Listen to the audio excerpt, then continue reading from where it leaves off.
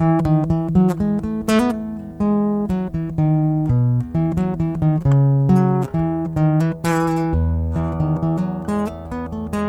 my friends. How are you today? You're listening to the St. Mark Bemidji Sunday Edition podcast, which isn't brought to you by Seafoam, a wonderful product in a world of bad gas, but not recommended for use inside your church sanctuary. This podcast features a replay of our Sunday sermon, or on occasion, a sermon from another Sister Wells church. Today's sermon is titled Blessed and is based on Matthew 5, verse 1 through 12. Now when Jesus saw the crowds, he went up on a mountainside and sat down. His disciples came to him, and he began to teach them. He said, "Blessed are the poor in spirit, for theirs is the kingdom of heaven. Blessed are those who mourn, for they will be comforted. Blessed are the meek, for they will inherit the earth. Blessed are those who hunger and thirst for righteousness, for they will be filled. Blessed are the merciful, for they will be shown mercy. Blessed are the pure in heart, for they will see God. Blessed are the peacemakers, for they will be called children of God. Blessed are those who are persecuted because of righteousness, for theirs is the kingdom of heaven. Blessed are you when people insult you, persecute you, and falsely say all kinds of evil against you because of me.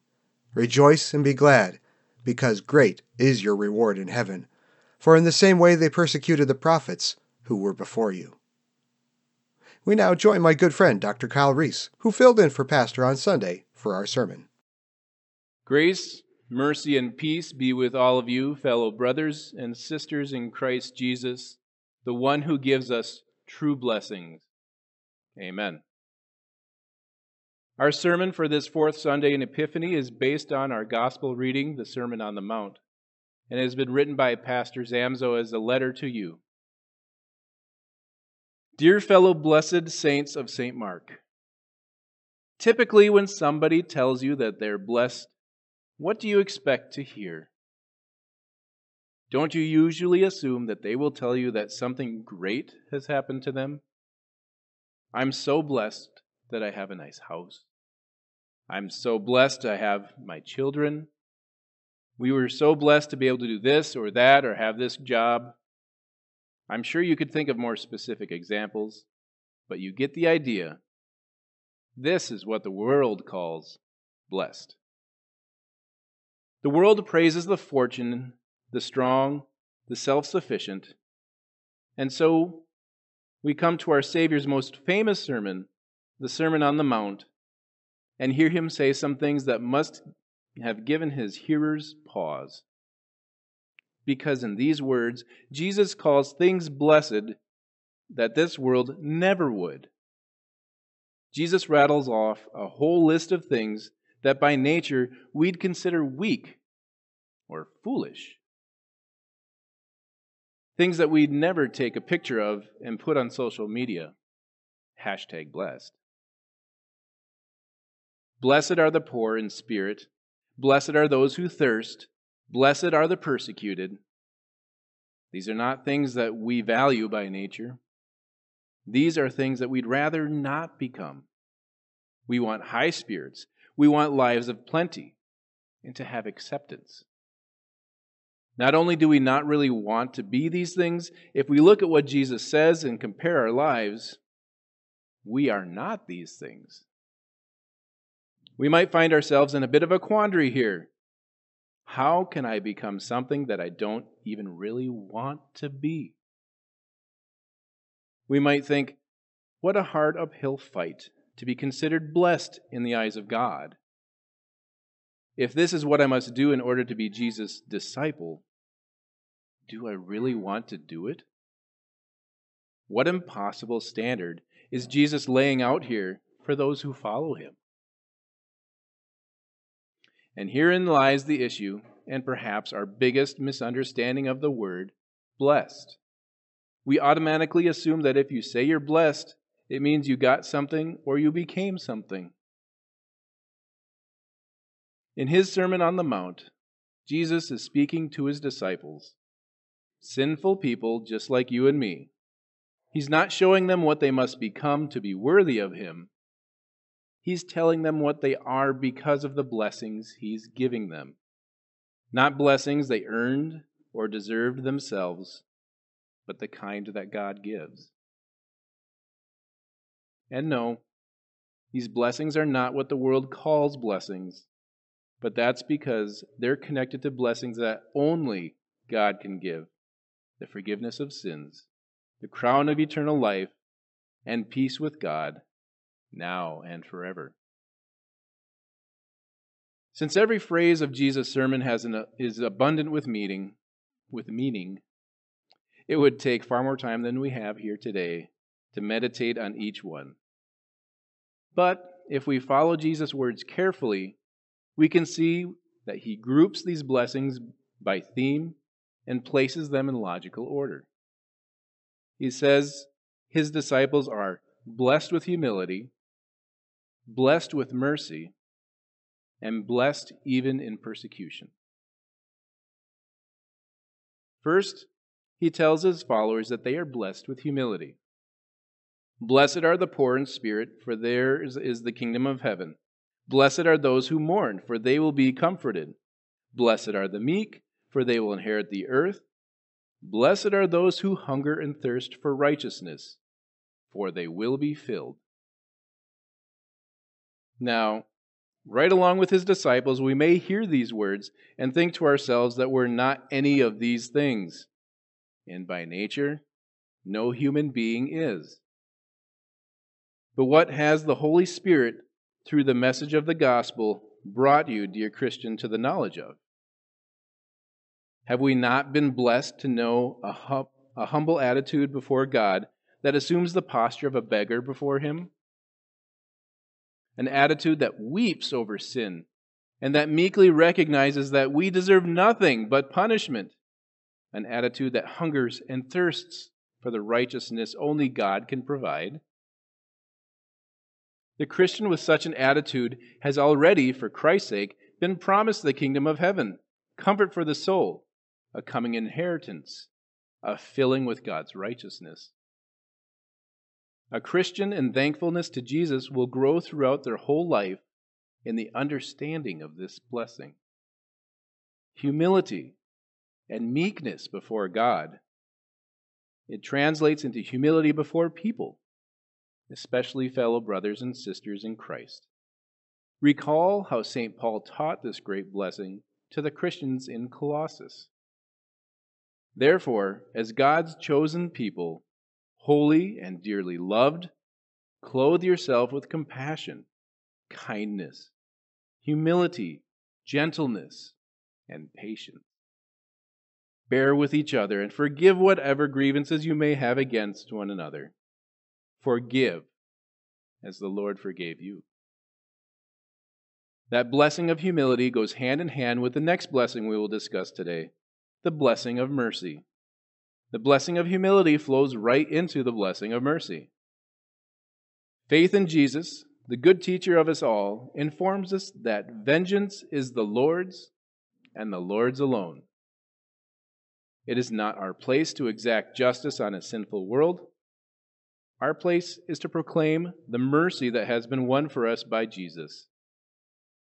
The ultimate display of mercy has been shown to the whole world. God's vengeance and wrath over sin has been exacted on Jesus already. The blessed disciple of Jesus knows that mercy. When we see sin in the world, or a country being turned inside out and upside down, it's the sinful nature that wants to set this great blessing of mercy aside and choose anger in our own way, our own vengeance.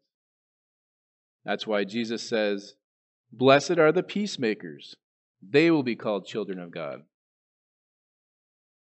So when we see opposition and turmoil, remember what you are and how you have been blessed with mercy. Be filled with compassion and pity for the lost souls in a dying world. Even if that dying world should kick and thrash in its death throes and turn its sights on you. Which brings us to the last in this logical order of blessings. Blessed are those who are persecuted because of righteousness, for theirs is the kingdom of heaven. St. Paul reminded the Christians of that day that the message of the cross is foolishness to those who are perishing. And indeed, Why would it make sense if you have no idea that you're actually a sinner? Each and every one of us knows what our sinful nature would be if left unchecked. Do you like being told that you're wrong and that you're a sinner? No, of course not. And we know and continue to struggle with our sinful nature's opposition to the gospel as well. What sense does it make that a man who was crucified 2,000 years ago can save you today? We can see from the other perspective why Christians around the world are ridiculed, reviled, rebuked, and shamed for the message of the gospel that we put our faith in. Yes, we are blessed, even in persecution, because it shows that we've spoken the truth in the name of our Savior. Jesus taught us to pick up our crosses and follow after Him. As the Master goes, so do the servants. In our ladies' Bible study class on Wednesday, we just learned about what happened in Acts 5. The apostles left the Sanhedrin rejoicing because they had been counted worthy of suffering disgrace for the sake of His name. That disgrace they suffered was being arrested and jailed in Jerusalem. They wore their suffering as a badge of honor. They took it as proof that they were blessed by God, not rejected by Him. Rejected by the world, perhaps, but not by Jesus. In Him we are blessed to know that all of our current sufferings, trials, crosses, all combined cannot compare to the glory that will be revealed in us, even if we shut our eyes in death. When Jesus went up on that hillside that day and told His disciples that they are blessed, He meant it. The world might not recognize those blessings because they only come from Him. These blessings help us to wonder at the miracle of faith that has been worked in us by the Holy Spirit. Faith relies on, clings, and cleaves to the blessings that Jesus says He's given you. Faith trusts that these blessings are ours, not because of what we have done, but because they have been given to us in grace.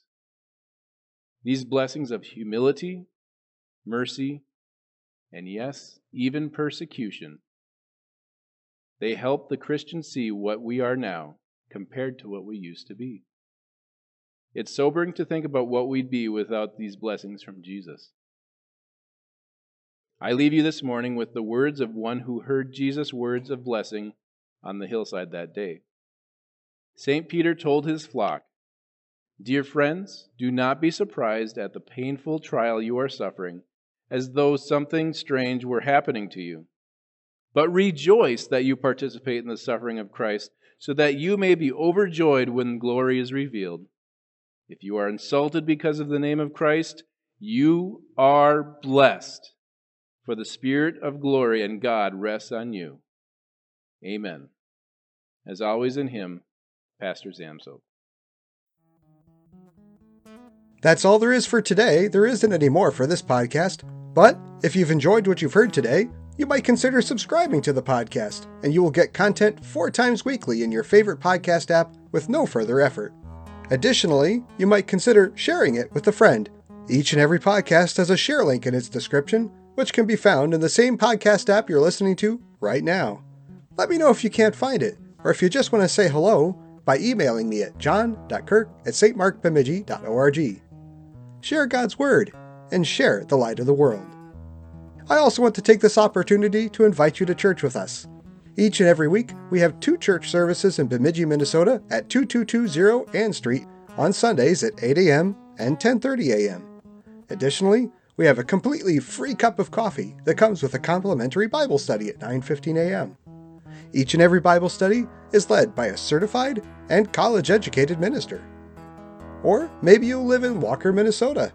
On the 2nd and 4th Monday of every month, we also have church services there at 1100 Minnesota Avenue West at 7 p.m. Come as you are, and I hope to see you soon. If you have more questions or you want more information about our ministry, check out our website at www.stmarkbemidji.org. Have a blessed rest of your day.